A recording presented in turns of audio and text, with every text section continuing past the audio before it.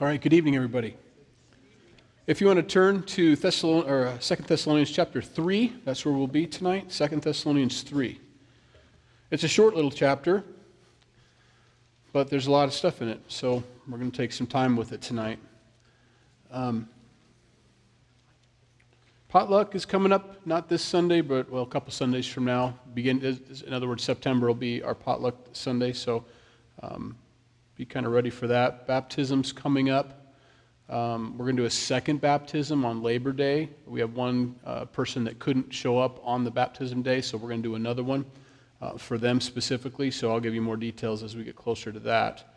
But those are kind of the things coming up. That conference that's coming up, September, down in St. Joe. Encourage you to sign up and show up. I mean, maybe you've never been to a conference before. It's not like a Xerox conference or a business conference. It's I guess the best way to describe it would be a mountaintop time for you, just for you to get alone with the Lord and to get fed and to see if He has anything to say to you or whatever. I just encourage you to come if you can. They're kind of rare. Once a year is what we have for us, and if you can get there, I encourage you to come. It's a good, refreshing time. I always get something out of it, and I know you will too. All right, 2 Thessalonians 3. Paul, finishing up this second letter, says, "Finally, brethren, pray for us, that the word of the Lord may run swiftly and be glorified, just as it is with you, and that we may be delivered from unreasonable and wicked men, for not all have faith." Paul always requests prayer. You're never above that, no matter where you stand. You always need prayer, and Paul knows that. He covets the prayers of the people. And his prayers are not selfish. He doesn't want to be delivered from unreasonable and wicked men because,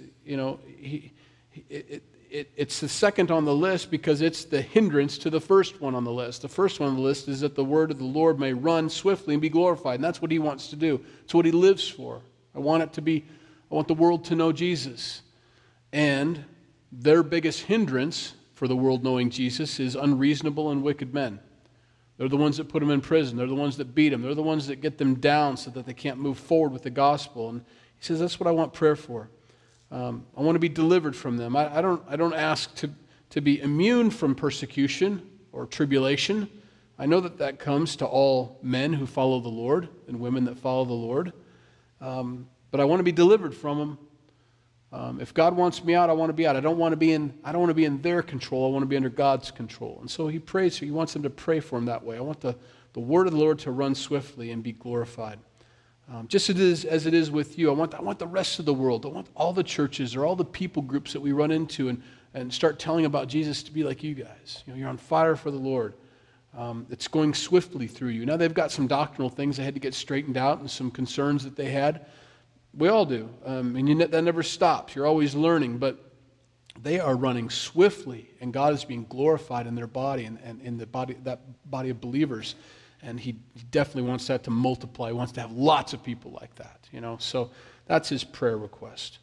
Verse 3, "But the Lord is faithful." Now, I don't know why he says, "But the Lord is faithful." It's almost like he's saying, I know He will deliver us from unreasonable and wicked men.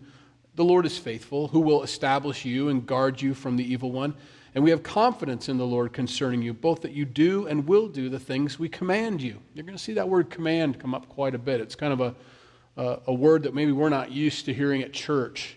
Paul going around commanding people to do stuff. Well, who are you to command me to do stuff? I listen to Jesus. Well, true. But Paul is God's emissary to them. He's his ambassador, and he's the one that God sent to them. And so he's not commanding them to obey him. He doesn't have a little Napoleon complex. He's not saying, you better obey me because God says you have to. It's not what he's getting at. He wants to command them in the name of the Lord. In other words, what I'm telling you is what God's telling you. I'm not telling you Pauline things. I'm telling you Jesus things. And so when he commands, it's under the authority of God. Because when you don't do the things Paul's commanding, then you're not doing the things God's commanding. His word, Paul's word, his epistles are Scripture. And we know that all Scripture is God-breathed. And so we have that. And so when Paul says command, which you'll hear a lot, he's not trying to lord it over them at all. Peter encourages us not to, as leaders, lord over the people. But he does expect obedience to God. That's a fair thing, I think. I think everybody who's leading their family or leading a church or a congregation or any kind of group, a Bible study, should expect obedience to God from the people coming. Otherwise, why are they coming? We should, as we come to open our Bibles and hear God's word, we should be expected to obey his word. Not question it, not doubt it, not judge it, but to obey it. And so Paul says that here. There are unreasonable and wicked men in the world. In other words, it's reasonable to believe in Jesus. Those who don't believe in Jesus, it's an unreasonable thing. They're not thinking all the way through. And I have those moments where you kind of, and I think we all do, I assume you do, you get in the day-to-day, you get kind of used to things the way they are, the mower doesn't work, or things, dishwasher needs a swift kick or something like that. You just kind of get into that mode of living life and the way it is. But there's moments when I sit back and I think about everything. I think about grass and trees and us and just existing as a person, as an entity, as a body that's moving around and thinking its thoughts. And you think about the universe, and I remind myself, or it reminds me, that this is designed. This is a plan. This is unfolding, and there is a God. Not that I ever doubt there's a God, but sometimes I live like an amoeba, I guess. I just kind of do my thing. But there are times when God allows me, and I think allows all of us, to kind of transcend that and think, this is big, It's so strange that there's a sky and that I'm looking up at it and wondering about the color and all these things. And there is a God, and it's going to happen. He's coming back soon, and there is a heaven, and we're going to live there. And so it's unreasonable to live in this life and to not recognize that, at least sometimes. I'm not saying I need to walk around like a goof, with my head in the clouds. But there are moments where you have that pause in life and you realize, okay, yeah, it gets you back to where you're supposed to be. It's unreasonable to not think like that, and that comes from being wicked. People love sin, and if you love your sin, you will reason away, or you think you are, reason away God or the existence of God. Because if there is a God, then we are required to follow. We are required to worship. And that's bothersome to my sin and my flesh. So Paul says, it's interesting. What you should pray for, if you were to say this outside of context, outside of God's word, just to somebody on the street, gosh, I just pray that God would keep me from wicked and unreasonable people. And what would the Christian say to you today? Shouldn't we pray for the wicked and the unreasonable people? Don't we want them to be saved, brother? Of course we want them to be saved. I think you misunderstand the point. Of course you want all men to be saved, but you know what? Some people won't be. Some people don't want to be saved. And that's up to them, whether they accept Christ or not. But I don't want to be hindered from sharing the gospel by those unreasonable and wicked people. I think sometimes Christians, we got to, not you, I don't mean to say that, but what I hear and as I see the body of Christ moving in that direction a lot, we got to toughen up a little bit. There are swine, and we're not to cast our pearls before them because they just trample them underfoot. We have lots and lots of scripture where Jesus says, if they reject the gospel, shake the dust off your feet and move on to the next. There are unreasonable and wicked people out there. Don't get hindered by them. Sometimes we can get stuck as we're sharing the gospel. We run into some group or a person specifically that's unreasonable and wicked, and we think it's our life mission to stop at that point and do nothing but spend the rest of our lives trying to get them saved.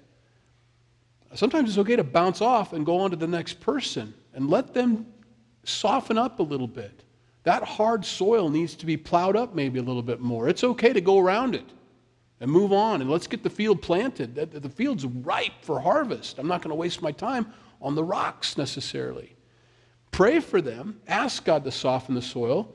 But Paul says specifically, I need to be delivered from unreasonable and wicked men because not all have faith. They just don't, And so we move on with the gospel, and he moves on. He wants it to flourish. He says, and I know all that. I have confidence in the Lord concerning you, both you to do and will do the things we command you. Paul has confidence. He knows that God has a hold of them. He's not asking for them or hoping that they don't die a spiritual death, or that they fall away from the Lord. He says, I have confidence in God in you. I know that he's got a hold of you. I know I've made you a disciple of Jesus and not a disciple of mine. I know that you're following the Lord, and I have confidence in that. That trusting in God is very important for us. We can get into the habit of coming to church and figuring out and hearing what we're not supposed to be doing and then going home and really trying hard not to do those things anymore. Or we hear what we're supposed to be doing and realize we're a failure in that area, and so we go home and we try really hard to be a success in those areas. And then we fail, and you will, and we all do. And we come back to God and say, God, I'm sorry, I really tried really hard to be a success in those areas, or I really tried really hard not to be a failure in those areas. And all God is showing us in His Word, when we have Bible studies like this, it's not to belittle us, but to show us our need for Him. And if I want to be doing what God wants me to do, He's asked me to do one thing, He's asked you to do one thing, and that's to draw near to Him. That's all you have to do. Draw near to Jesus. If you turn to John chapter 15, verse 5, it's a verse that you may not have memorized, but once we read it, you're like, oh yeah, you know. But John chapter 15, verse 5, and I didn't put them in my notes, so we got to actually turn there in our Bibles. So,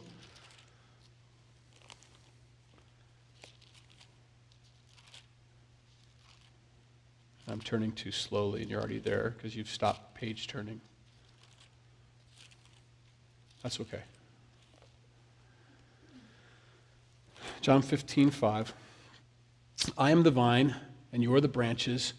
He who abides in me, and I am the vine, bears much fruit, for without me you can do nothing. So in other words, I can't hear what I'm supposed to do or not do at church and go home and try to do that. I can't do it without Him. And so what He asks us to do, even in this scripture here that we just read in chapter 15 and on, there's more in context there, is to abide in the vine.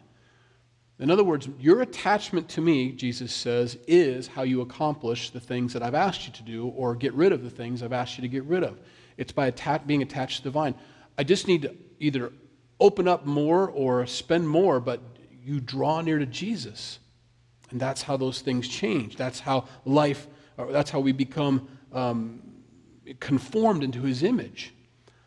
Trusting God. Paul says, I'm going to do what I'm supposed to do. I'm going to teach. I'm going to write letters. I'm going to pray for you. Those are all things I can do and will do because I've drawn near to Jesus and I've seen Him do that, and that's easy. It's natural now. He lives in me and He prays for you. He lives in me and He writes letters to you. He lives in me, and that's what He does. And so when Paul draws near to Jesus, he's naturally doing those things. They just come out of him. It's supposed to be the same for us, to trusting God, trusting Him in Him for everything, not just for salvation, but trusting in Him for my being conformed, for my success in obedience. Hey, look, I was obedient. All I did was draw near to Him. I drew near to Jesus, and it works. He works.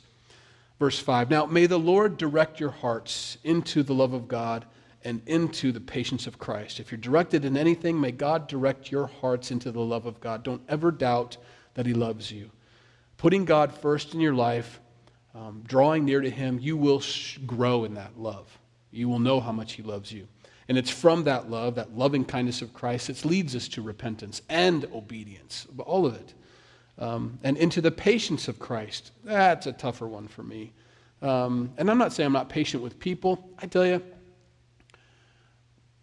I'm not tooting my own horn, but I really don't have a problem with people failing morally. I probably should, as a pastor, be really upset by people failing morally, but it doesn't surprise me, and it doesn't hurt my feelings, and I don't think less of the person. I just don't. I don't care what you've done. None of it affects me in my relationship with you anyway. I don't ever look at you funny and go, wow, I really thought you were further along in the Lord. It's not in me that way. I guess because I know myself. And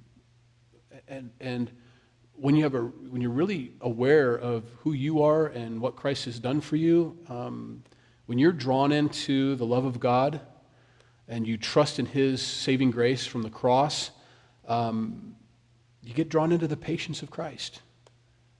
You become more patient with people. You just do. You understand that. And not patience like, oh, come on, I'm being patient. That's not being patient. I mean, honestly, looking at people and seeing that's just growing. You just have to grow. We all do. There's a patience there. There's patience with our kids. Sometimes we lose our patience with our kids. That's the terms we use. But that's because we think they should be further along than they are. And so we lose our patience with them. How many times do I have to tell you? Well, probably 150 more, Obviously a couple more times because they didn't learn it that time, and to have that patience with them. My teachers, some of my teachers in grade school had patience with me. Some of them didn't. I have a learning disability.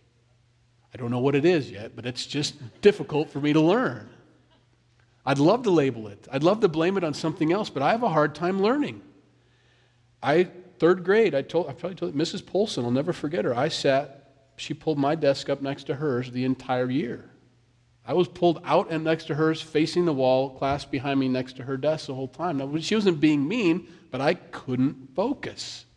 And I still didn't focus because the pegboard was in front of me that's on the wall, and I'm moving things, I'm pegboarding things. JD, sorry, Mrs. Polson. She had patience with me, and my learning disability didn't want to be there at all. Now, as much as I have patience for other people, and I think we maybe all do have a better level of patience for other people, we need to be patient with ourselves as well. We really do. I need to look at how patient God is with me, and I need to match that with myself. Very important. My God knows I have a learning disability. I honestly believe that's why he called me to be a pastor, because I would never learn the scriptures unless I was forced to study for Wednesdays and Sundays. I think so. And as I study and I learn, I'm like, and then I tell you guys, I don't really know if you guys get it or not, but I really got something out of my study time, I need to be, and we need to be patient. And so Paul says, my prayer for you, may God direct your hearts into his love and into the patience of Christ. He's very patient with us. So know that about him and how he feels about you. Now, he goes on to commanding again. Now, but we command you, brethren, in the name of our Lord Jesus Christ, that you withdraw from every brother who walks disorderly and not according to the tradition which he received from us. For you yourselves know how you ought to follow us. For we were not disorderly among you, nor did we eat anyone's bread free of charge, but worked with labor and toil night and day, that we may not be a burden to any of you. Not because we do not have authority, but to make ourselves an example of how you should follow us. Switch gears pretty quick there. Seems like. May God direct you into your love and patience. And by the way, we command you to stay away from disorderly brothers. It's the first time we really hear about that. It's one of his first letters that he wrote. He just says it in Corinthians, and he says it in other places. But for here, it's the first time we've seen him tell brothers and to tell other brothers to walk orderly. We're called to that. Now, don't judge me, brother. What do you mean you're telling me to walk orderly? You shouldn't judge me. Actually, Paul says you are supposed to judge each other in these areas. Walk orderly. And here's what I mean by that. He gets really specific. I want you to make sure that everybody's working like they're supposed to, not to be busybodies and not to mooch, basically, off of other people. Don't be a mooch. They should be working. Now, I don't know if he's talking specifically about just this church, or whether he's talking about other speakers that are coming in, other roving pastors, because he also discusses that with them in a couple other letters. I know that there's some guys, especially the Corinthians, I know there's some guys that have come in and began to teach you, and they charge you fees. We didn't charge you any fees, and we're the ones that started the church. And we should be able to charge fees if we wanted to, but we don't. And so he expected all the teachers that would these traveling pastors, wherever they are, when they come in, they shouldn't be charging any fees. Maybe some food, maybe a meal or something should be given out of hospitality, but they shouldn't give you their want list. Here's my green room want list when I show up to teach. I want fruit boat, I want cold fruit, no kiwis, and remove all the green M&Ms from the give me a break. No, if you're a servant of the Most High God, you'll take whatever these people can offer you. And so Paul says, I want you to watch out for that. A couple scriptures I want to go over here. He says, we were the example to you. We had authority to take from you, but we didn't. That's something to keep in mind. Paul understood that when you start churches, you don't do that. Later on, he does do that. We've discussed that in a couple other chapters here. Later on, he does receive from these churches. But for now, no, that's not what you do. We didn't want to be a burden to any of you. That's why. We didn't walk disorderly. So that's his definition of disorderly, eating other people's bread, not working, and being a busybody. brings disorder. We need tasks. Every one of us needs a job. We need to go work. We need to work. It's important to work. It doesn't matter how much you get paid. I mean, I know it does to pay bills, but it's better to have a job than and a little bit of wage than no job and living off of other people. You need to work. So he tells them that. You need to be doing that. Later on, he's going to get more specific in verse 10, that they're supposed to eat their own bread and so on. But we live this way with you. Okay, the scriptures I was going to tell you. 2 Thessalonians chapter 2, verse 15, as Paul says, we didn't walk disorderly and not according to the traditions which you received from us. Some people take that tradition word and say, see, the church has traditions and we need to follow them. Okay. I've probably got on the Catholic Church a couple times here, and it's obvious. And I guess I need to clarify why I get on the Catholic Church a little bit, because there's a lot of innuendo and there's a lot of, I'm very close without saying the name, but I'm going to say it. I have a problem with the Catholic Church because they've rejected unum scripto, okay? And that's probably the wrong way to put it. They have their own thing. We believe that the scriptures, the Bible, is the final authority. They do not believe that. The Bible is secondary. They believe that the church is the final authority. And what they say, their traditions are the final authority, and that the scripture is second. It doesn't have to confirm. So I have a big problem with that when you take God's word out. And that was the big argument that caused the Reformation. It was a big deal. And so we believe the scriptures are the final authority. They do not. And so, and I don't care what their traditions teach as long as they line up with God's word. And so, great, do whatever you're going to do to worship God, provided it doesn't contradict God's word. When it does, though, you have a very serious problem. And this is where they hold on to these passages, and the passages I'm going to read to you. See right here, Paul says they're supposed to walk according to the traditions which they received from us. And they honestly believe that through the succession of the laying on of hands, Peter laid hands on this person, Peter laid hands on that person laid hands on that person, all the way to 2018, when the priests get their hands laid on them, that what they say, what they do, is the next tradition. That's why they can change traditions. The other name for the Pope is the Holy Father. They don't mean like a really great spiritual dad. They mean literally he speaks as God. He's the Holy Father. That's why Jesus says, don't call any man father, okay? Not that you can't call your dad dad. Of course you can. Or father. That's not what they mean. They mean capital F, like Trinity. Holy Father. When you go into confession and you're confessing to the priest, you're actually confessing to the Father. It's a big deal. And so it's not that Catholics are bad. Catholicism has some serious problems because of this very scripture that they use to justify it. They believe that Paul is talking about the traditions are as valid as the scriptures, and they're not. So let me prove that through God's word. 2 Thessalonians chapter 2, verse 15. We just said that, or let's therefore, brethren, stand fast and hold the traditions which you were taught, whether by word or our epistle. And then he says it again in chapter 3. So now they've got two scriptures they hold on to perpetuate their thought that traditions are equal to God's word. The next one is 1 Corinthians chapter 11, verse 2. So a different letter to a different group of folks.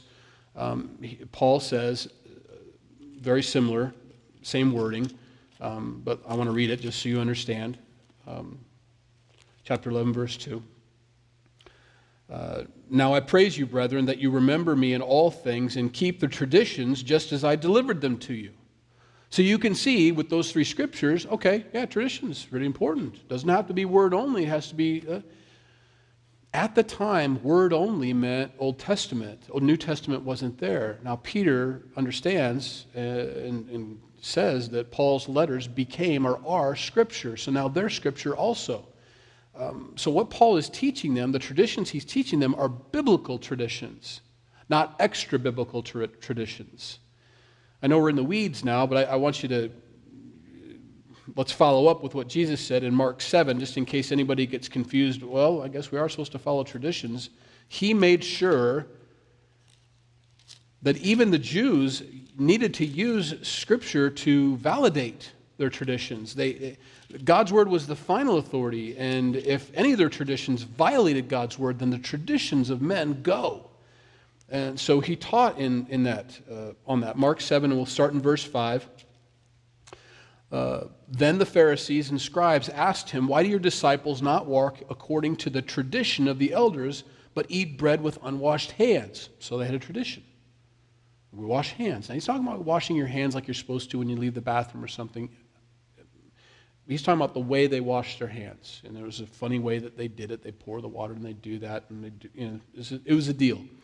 And Jesus answered and said to them, "Well did Isaiah prophesy of you hypocrites, as it is written, this people honors me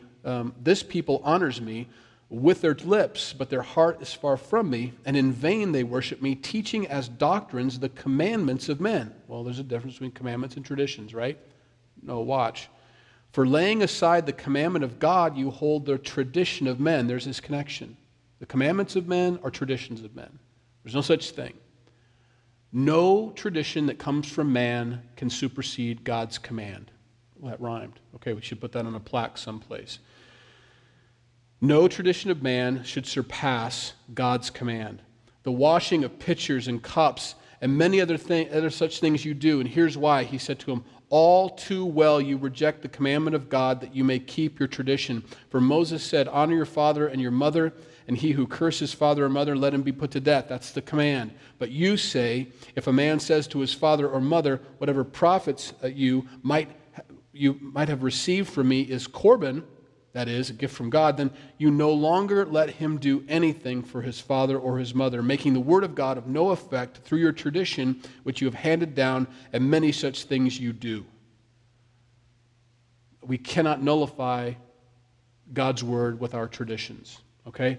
So that's my problem with not only the Catholic Church, but any church that brings tradition and puts it above God's word. You can't do that. And so when Paul says here, in chapter 2 of 2 Thessalonians, chapter 3, 1 Corinthians 11:2, about traditions, those are biblical traditions. They're not extra-biblical traditions. So I wanted to spend some time on that, lest they think, you're just always slamming on the Catholics. Why are you doing that? I love Catholics. Makes no difference. I hate Catholicism. It's wrong. It's just wrong. It's not right. It's not accurate. There are no priests anymore. Jesus is our only priest. There's just so many things that are just extra-biblical that it's hard to look past it. So, that being said, Paul says they're not doing what we did. In other words, you can find scripture that teaches you're supposed to be a good hard worker. And it's a tradition that I've brought by example. That's all a tradition is we've actually lived out God's word in front of you, therefore it became a tradition. All of God's word should be a tradition for us. We'd all should be traditionalists because we follow God's word so closely. Otherwise, it's disorderly, and it turns out to be disorderly. We haven't done that. You shouldn't do that, nor should the people around you do that. So I want you to withdraw yourself from every brother who walks disorderly. He's actually saying that. Withdraw from a brother. Not talking about from the world necessarily. There's a scripture for that, but that's not what he's talking about here. He's talking about brothers and sisters in the Lord who walk disorderly, who won't work. Withdraw from them. They need to learn to work. Not shun them, not throw them out. It can look like that, I guess, a little bit. You could probably call it shunning. It's not. They need to feel that it's uncomfortable. We don't celebrate that. We don't celebrate that disorderly conduct amongst the church. You need to walk in obedience to God and to the traditions of biblical traditions. So he calls them to separate from themselves, to withdraw from them. They need to feel that. Verse 10, "For even when we were with you, we commanded you this," there it is again, "if anyone will not work, neither shall he eat." That's not very loving. It is. It's very loving. If you're not going to work, then you don't eat. What if they can't work? There are provisions for widows. Of course there are. There are provisions for those that are infirmed and all that. He's not talking about those very rare and very small percentage of people that need actual handouts from people. Paraplegics, quadriplegics, people that can't. I mean, you think about, and I know he's not a believer, the scientist, Yeah, David Hawking, or Stephen Hawking, not David Hawking's a pastor. Stephen Hawking, boy, he figured out how to work. And he runs his wheelchair with his mouth and his breath and speaks through a computer. Well, maybe he's David or he's Stephen Hawking. I mean, I know he's brilliant and all, but he found a way to do it and made money at it and lived, you know. There is a way to work. And I think you should at least try your hardest to work. In any way, shape, or form, you should do that. And he says if you don't eat, if you don't work, then you don't eat. He says we taught that to you. For we hear that there are some who walk among you in a disorderly manner, not working at all, but are busybodies. Now those who are such, we command, this is an order. This isn't optional. We command and exhort through our Lord Jesus Christ that they work in quietness and eat their own bread. You need to do that. Very important. It's good for the body. It's good for people. You can only give so much. You need to work. And it's not good for the person. Handout after handout can spoil people. And I don't mean like spoil them like they get everything they've asked for, but I mean like ruin them. It can ruin a person. They become less. God's called us to work. That's part of the curse. As much as I'd rather not work. I think we'd all love to have, 6 months off, 6 months on. That'd be great. I think that'd be great. And heaven is going to be like that. It's going to be nice. But part of the curse is to work. And we work through thorns. We don't just go out there and work and it's going to be easy. It's going to be work and it's not going to be fun. The earth's going to produce thorns for us as we work through it. Mace was telling me, the ground is cursed. He's saying every time you want to put rock down in your driveway, it goes into the soil, and every time you want to plow the soil, up come the rocks. He said, why can't it work the other way around? But it is. That's the way it is. Doesn't mean we quit working just because it's hard. Work.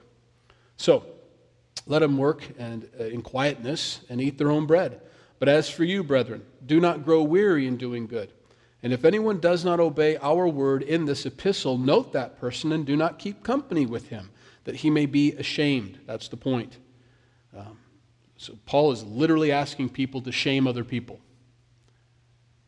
It goes against our world, doesn't it? What is the big push now from the world? Don't shame me. Don't shame me. Sometimes we ought to be ashamed. You're not supposed to feel comfortable in these things. We're not supposed to feel okay about these things. It's supposed to be embarrassing. That's what motivates us sometimes. It can absolutely cripple us sometimes too. I know that. Most of us hate speech class, because you're embarrassed. You want to be in front of people and all that. But for the most part, it moves us in the right direction. God's direction. I should be ashamed of my sin. I know that I don't have guilt. I know that he's taken away, but I don't boast in it, So he says that they may be ashamed. Yet do not count him as an enemy. Remember, that's the goal. But admonish him as a brother. And admonishment isn't fun, nor is giving admonishment fun. Being admonished is very uncomfortable, and admonishing people nobody likes that. No boss in the world looks forward to grabbing the employee and bringing them into the office and having to talk to them about their low performance or lack of performance in an area. Nobody likes to do that. Nobody wants to be the guy in the office. And yet, as brothers and sisters in the Lord, we're called to do the hard things sometimes. Give the hard teachings, That's why, as a pastor, I pray that people receive the Word of God, because it's far easier to receive an admonishment from here to just a group of people than to actually have to stop someone and pull them aside and say, look, I've been teaching on this for 6 months now. Why aren't you getting married? What's the deal? Why are you living in sin? It's far better to teach God's Word and let God's Word work by the Holy Spirit than to have to finally pull someone aside and say, I've given you 6 months. I know you're a young believer, but we've taught on this several times. Why are you living in sin? You know it's sin. Why are you disobedient in this area? Kind of thing. Or any other area like that. It's any other kind of sin. It's so much better to just read God's Word and receive it and change than to have to go admonish. And yet, sometimes you got to do the hard things. And so he tells them, it's a hard thing. Now, he has somebody in mind. I guarantee you this didn't just come up, oh, by the way, someone isn't working. No, I've heard that there are people among you. Now remember, this letter is being read at church. And then it's also going to be read at other churches. And so this guy or this gal or whoever this is sitting in the crowd. And they're reading this, and he says, and he wanted us to let you know that we're supposed to withdraw from the guy that's not working and always living off of other people. And everybody knows who that is. And that guy just went, ooh, it's kind of awkward. I think I'm going to go look for a job tomorrow, kind of thing, And I don't know if everybody did it or not, but they all probably went, why are you guys all looking at me? Because you're the guy that's got my bread. You never brought back my hedge clippers. Get your own chainsaw, kind of thing. It's awkward. It's uncomfortable. But besides all that, remember what God does for us. He is conforming us into the image of Christ. So do I want to be conformed? Because Christ was a hard worker. Jesus worked hard. Jesus ate his own bread. Sometimes he made his own bread, but he ate his own bread. And he wants us to do the same thing. So the admonishment isn't because we don't like you or because, the church has a thing against that kind of sin. No. We get to be a part of that, being conformed. He tells us as brethren, you guys that are doing the right thing, that are supposed to be doing the admonishing, tells them don't grow weary in doing good yourself personally, but also in helping other people in their faith. He says that to the Galatians in 6:9 also, because you will reap a reward or a harvest from sowing good seed in your life. Don't grow weary in well-doing, because you're going to reap a harvest in that area. Keep working at it. Keep going. This isn't the only time Paul has written, and John has actually said about withdrawing from people. He does it in 1 Corinthians 5, 9 through 12. Let's read that real quick. 1 Corinthians 5, 9 through 12. And the goal isn't to make the church pure. Some people think it is. Some people think that we're supposed to spot people's sin, kick them out of the church so our church can be better. It's not the point. The point is so that people may be ashamed of their sin and change. That's the point. In this section here, in this 1 Corinthians 5:9, he finds out that there's someone who's sexually immoral among the church, and they're proud of it. They're boasting about their grace and their mercy and how they're letting it happen in their church. He says, you shouldn't be boasting about that. You need to kick this guy out for the destruction of his flesh so that you can restore him later on.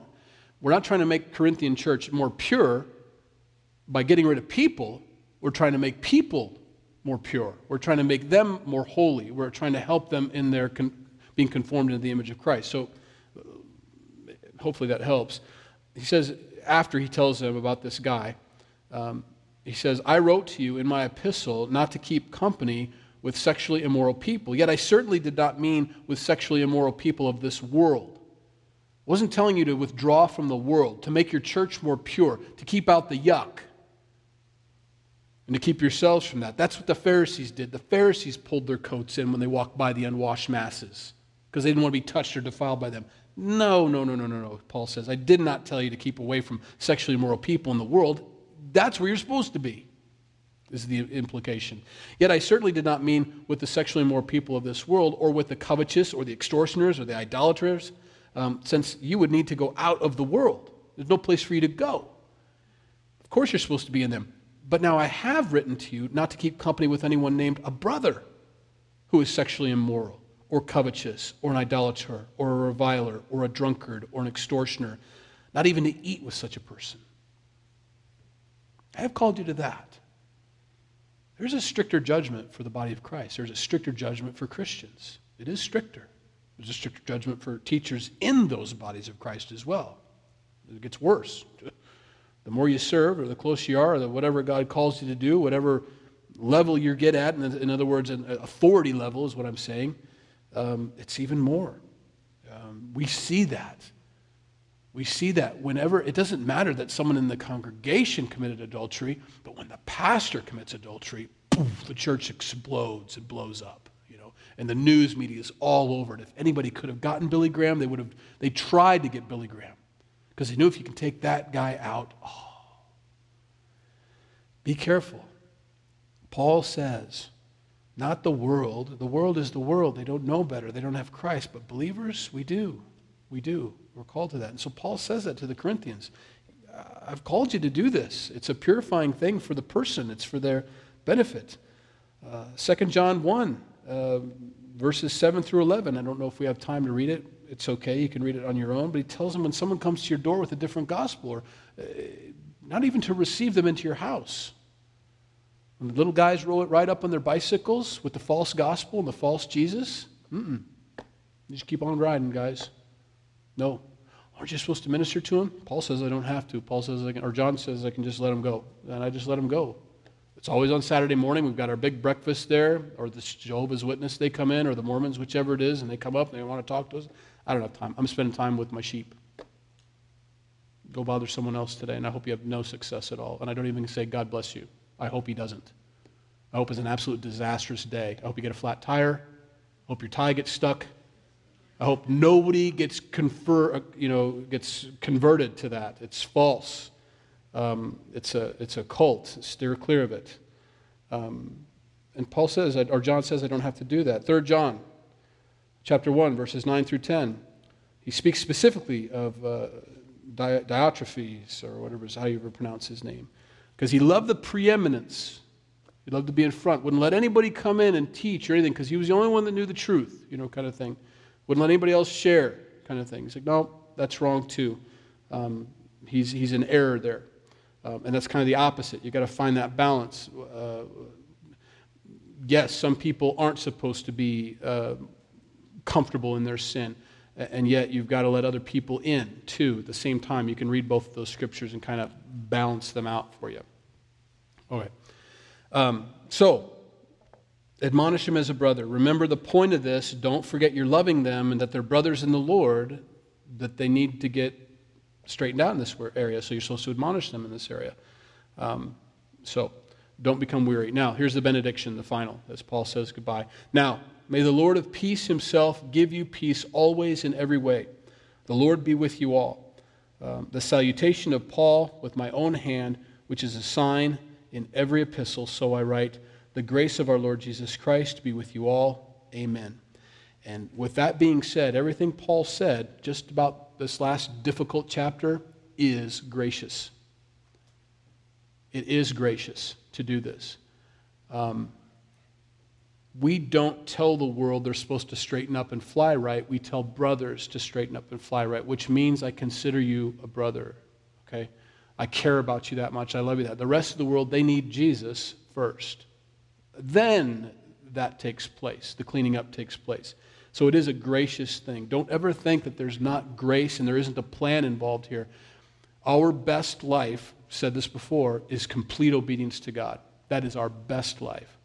And so when you admonish a brother or sister to live their best life, you are doing them a favor. You are their best friend. A friend will tell you. An enemy won't. Or someone that's self-seeking won't. Because they just don't want any problems. They just don't want the headache. They'd just rather have, fictitious peace. Because that's what it is. It's fake. But they'd rather just not have the absence of conflict is what they want in their lives. But a loving person, a friend, will tell you the truth. Let's pray. Lord, we love you. We thank you for your word. We thank you that Paul wasn't afraid to tell these folks, look, the guy sitting next to you who's not working needs to start working.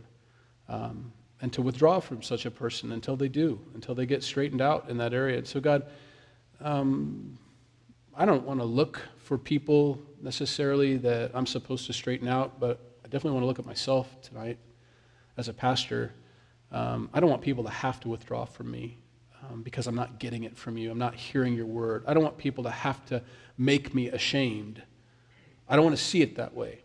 I want to see it because I read it in your word, I believed your word, and I applied your word so that nobody has to be an admonishing person in my life. I don't want to put that on them. How hard that is, how uncomfortable that is to have to admonish somebody. I don't want them to have to go through that. So God, I receive your admonishment tonight. You can handle it. You can do it. And I receive it from you. And I hope we all do tonight. Just receive that admonishment from our Lord, our loving Savior tonight. Conform us into your image. We've always wanted that. And we pray that your word would rest in our hearts, would bear much fruit and have deep roots, God. And we consider ourselves admonished. We thank you for that, God. Taught, trained. And we receive your word with gladness. So thank you for that, God. In Jesus' name we pray. Amen. All right, have a good rest of the night, guys. If you need prayer before you go, we'd love to pray with you.